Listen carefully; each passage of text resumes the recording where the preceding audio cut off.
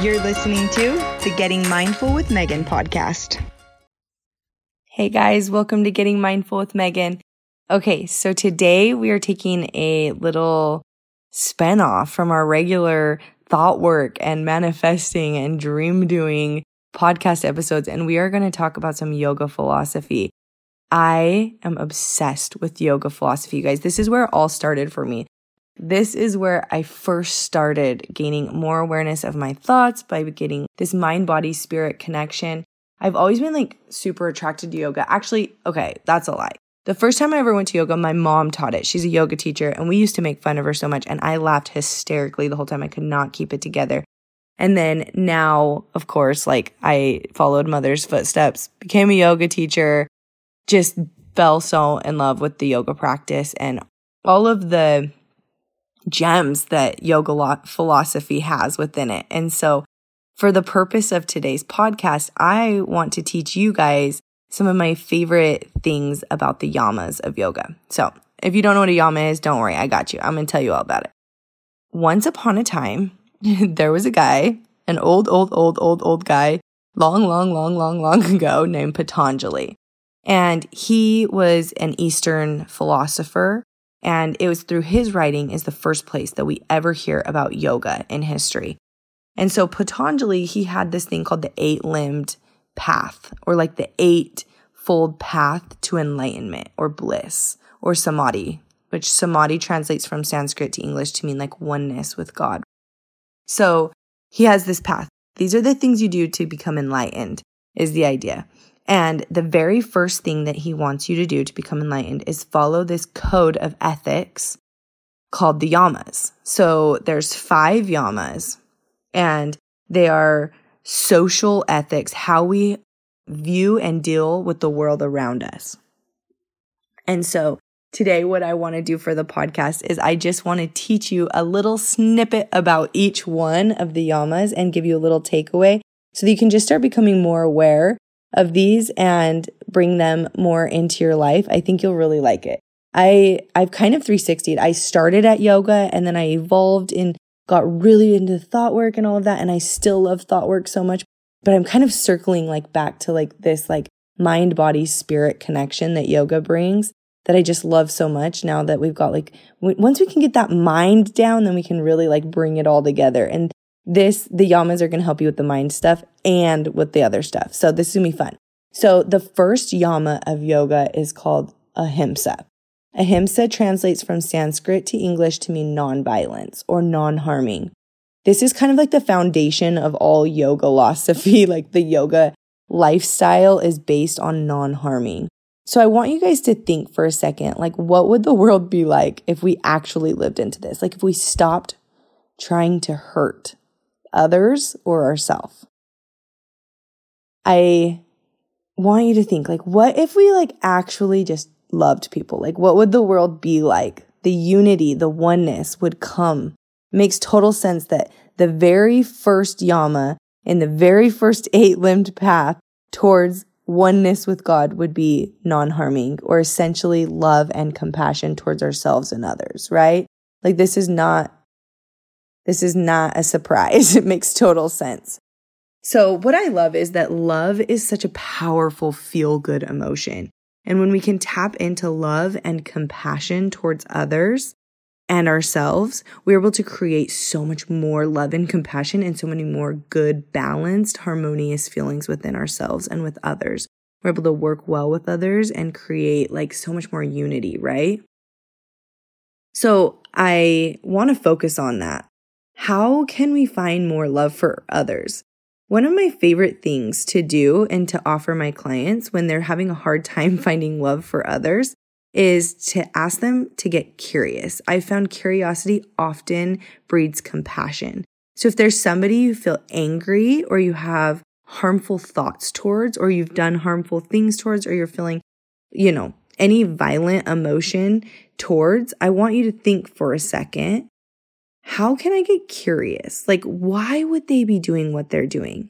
And when we get curious, it often breeds compassion, because what we find is that people who are harming are doing it because they have some type of fear or ego coming up for them, okay? Ego and fear are pretty much simultaneous. Like we could use them in the same way, but they have fear. There's some type of fear being brought up in them when somebody harms others. So it's our duty to, one, get compassionate and curious about that. We get the fear because we do it too, right?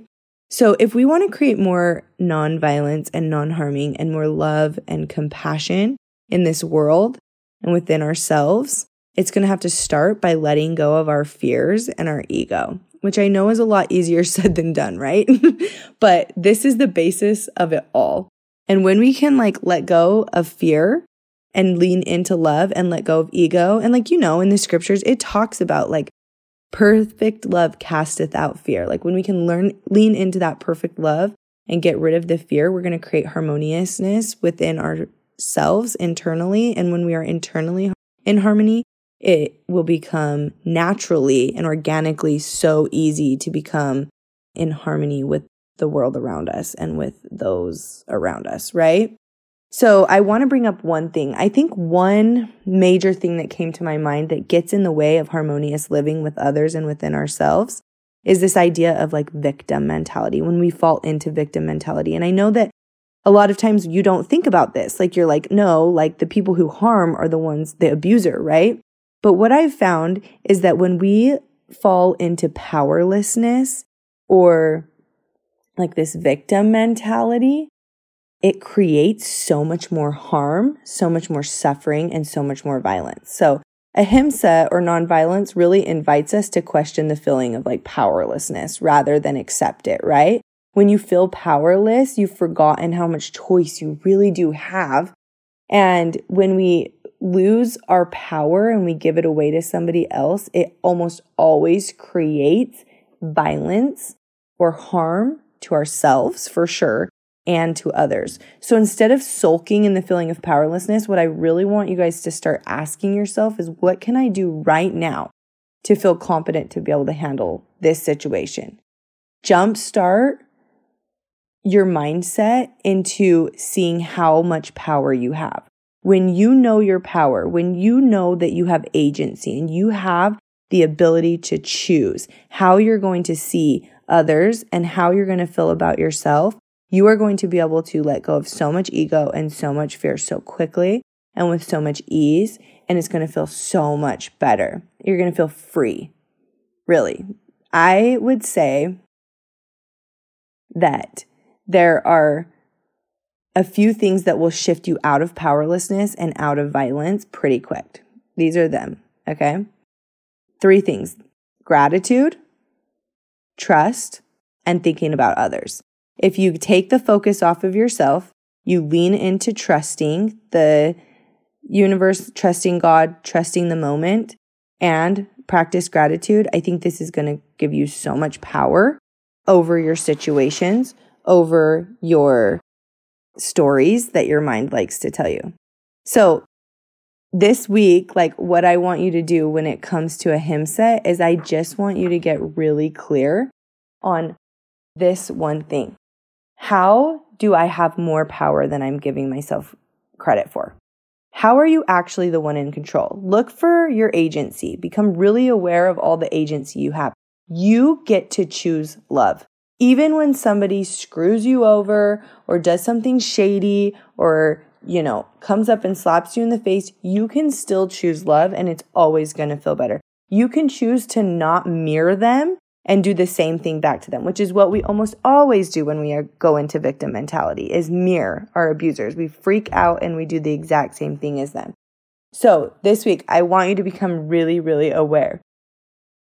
I want you to pretend that you're complete, that there's no need to expect anything from yourself or to criticize or to judge or change anything about you, that you don't need to compete with anybody. I just want you to pretend like you are completely complete, okay? And I want you to just note your experience. That's your little practice, is you're just going to see what it feels like to be complete. Even if somebody says to you hey, you're a loser.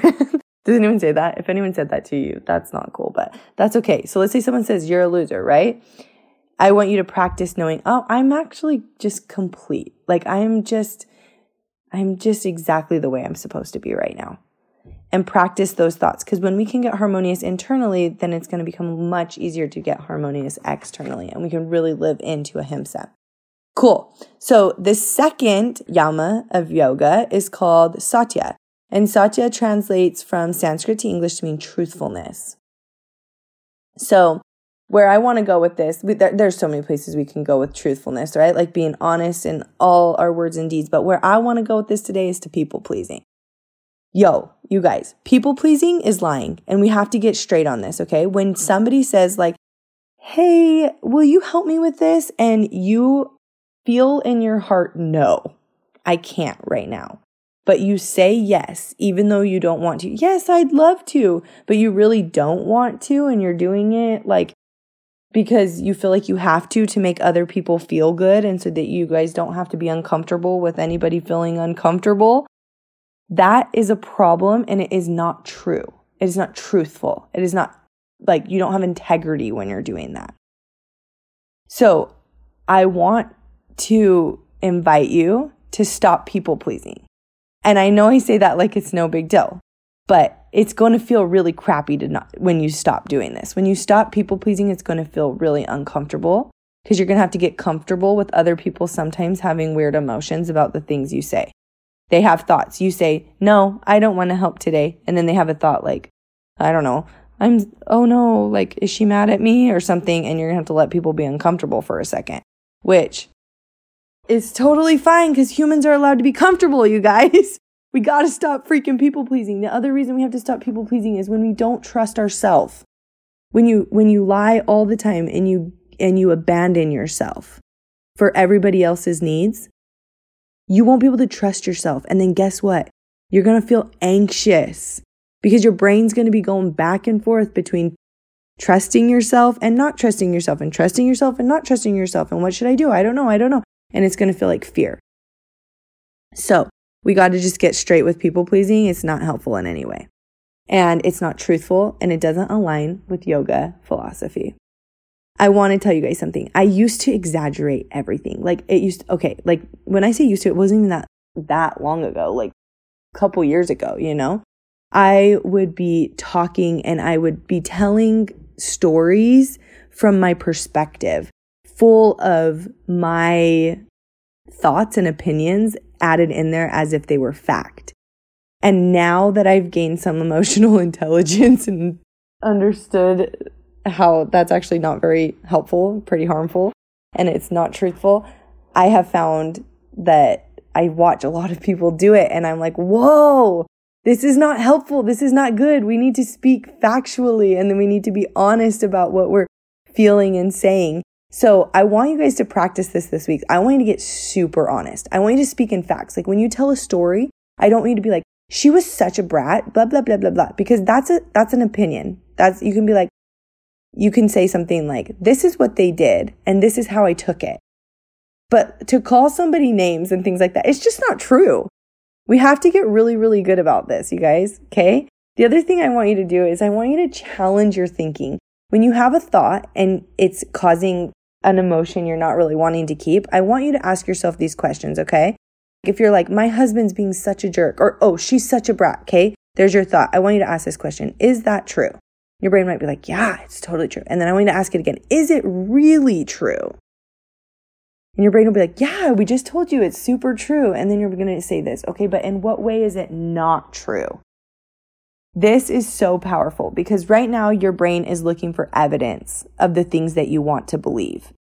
A brain that is evolved and is evolving and is growing and learning is able to question all of their truths. I love this quote. This is from my book. It says, to be a bold person of truth is to constantly look for what we are not seeing and to expose ourselves to different views than the one we hold sacred.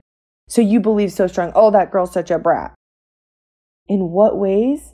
What are you not seeing? Ask yourself these questions. This is so important and so powerful, you guys. To be a bold person of truth is to constantly look for what we are not seeing and expose to ourselves different views than the ones that we hold sacred. We have to be willing to look at what we are thinking, what we are believing, and ask yourself the question, is it true? Is it really true? And in what way is it not true? Be honest, have integrity. Don't people please. It's not worth it. It's never worth it. When you people please, you guys, it's going to not create the real connection that you're actually trying to get. If you want real connection, let people see the real you. Even the parts that maybe don't want to help or don't want to do what they're saying. That's totally okay. Be real. Be real. It's more important than being nice. And what's really cool is that ahimsa comes before truthfulness, because when we are feeling harmonious internally first, and we're not harming, then our truthfulness won't hurt. It won't be harmful. People might take harm from it, but you won't be like putting harm out. So first, nonviolence. Second, truthfulness. Number 3, asteya. Asteya translates from Sanskrit to mean non-stealing, aka thou shalt not steal. Okay, so thou shalt not steal. You guys ready? Asteya. So the first time I ever learned about this, I remember like we were talking about it very like not deep wise, like just very like surface level, and at my yoga teacher training, and they were talking about like just stealing time. And I never had thought of it like this, but they're like, when you're late to something, you're like stealing somebody's time. That's so rude. And I just never had even thought about like being late as stealing somebody's time. You say you're going to be there and then you don't show up on time, then that person's waiting for you. That steals their time. And so I just wanted to give you like a really easy, like surface level thing, is just be really aware of people's time. If you are going to go to lunch with a friend and then you're going to sit on your phone the whole time, that's probably stealing some of their time. It's not the nicest thing to do, right? Just be aware of that. The other thing I wanted to talk about with asteya is stealing other people's reputations. Gossiping, backbiting, and talking crap about people is a problem. It doesn't align, and it's not going to bring you into oneness with God or enlightenment, right? So I want you to just be super duper aware. Like always, we're just going to be really, really aware. Stealing reputations, saying things that you don't know are true about others, saying things that are opinion, that are your perception about others. Remember, just like before, we're speaking in facts. We're being real, right? We're bare bones of this situation, and then we can be real about our opinions. But I just want you to know that like judgment feels like crap for you. And judgment is 360. So if you talk crap about people, you're going to feel like crap. And then also you're going to be freaking out when somebody else talks crap about you. You're going to be assuming that people are talking crap about you because that's what you're doing to others. So I speak boldly on this because this literally used to be me. I used to do a lot of gossiping, and I really, really try hard to steer clear of it now because I see the effect it has on those around me and on me. So don't steal people's reputations. Don't make up crap that's not true and put it out in the world. That's called stealing. It's not nice. And it is one of the 10 commandments. Thou shalt not steal. It's also one of the 5 yamas. Cool. Asteya. Last thing about asteya that I want to tell you guys is this. Don't steal from yourself. And I know this is weird, but I think we steal from ourselves more often than we know. I think we steal all of our future, like so much of our future. So like what happens is we have this totally like capability and ability to do amazing things, to become amazing. And like we steal it by thinking thoughts like, I can't do it. And we steal the future and we steal from ourselves. The other way we steal from ourselves is we don't grant ourselves the rest. We don't give ourselves the things that we need. Imagine a world that every time you take, you gave. Give. That is the essence of asteya. Non-stealing is to give. Give freely and live free. So instead of stealing someone's reputation, give them reputation. Speak kindly about others. Give, give, give. Give back. Give more time. Give more of your future. Give yourself the beliefs that you need to believe so you can have the things that you want in your life. Don't steal from the future. Give, give, give. Cool. Okay, number 4, we got to keep going. Number 4 is called brahmacharya. Brahmacharya is kind of a misconstrued often. Like this one's kind of confusing for people. So Brahmacharya, often in like ancient yoga land over in the East, they believed that Brahmacharya was celibacy. What they really found out that it really translates from Sanskrit to mean is non-excess. So this can be looked at as like being celibate, I guess, like not wasting energy. They believed that sexual energy was like very, very, like it was wasteful to use it all of the time. So Brahmacharya can be looked at like really narrowly like that into celibacy, but also it's like the actual definition is non-excess. So we can look at it in a million ways, right? Non-excess, like not wasting our energy on things that don't matter. Not wasting and having excess time on our phones, right? Not eating excess amounts that are more than our body needs. I love this quote about Brahmacharya. It says, we have to be able to discern between what the body needs in the moment and the story our mind is telling us. You guys, intuitively eating, right? When I first heard of intuitive eating, I like kind of laughed. I'm like, yeah, I know what's intuitive. I want, French fries. I feel intuitively like I want French fries and a hamburger or whatever. But now I'm seeing it so much different. There is excess amounts of food and we need to be in tune and aware of what our body is telling us, what our spirit is telling us, and let go of the stories that our mind is telling us. That human brain gets in our way sometimes. So we've got to let go of the stories that your mind tells you about how much you need. And we need to lean into our spirit and lean into our body and ask our body, like, how much food do I need? I ask my spirit, how much time do I actually need to be on my phone? How much time do I need to be spending on my business before it becomes excess, right? How much time do I need to be spending working out before it becomes excess? All things are good in moderation, but when it becomes excess, they become problems, right?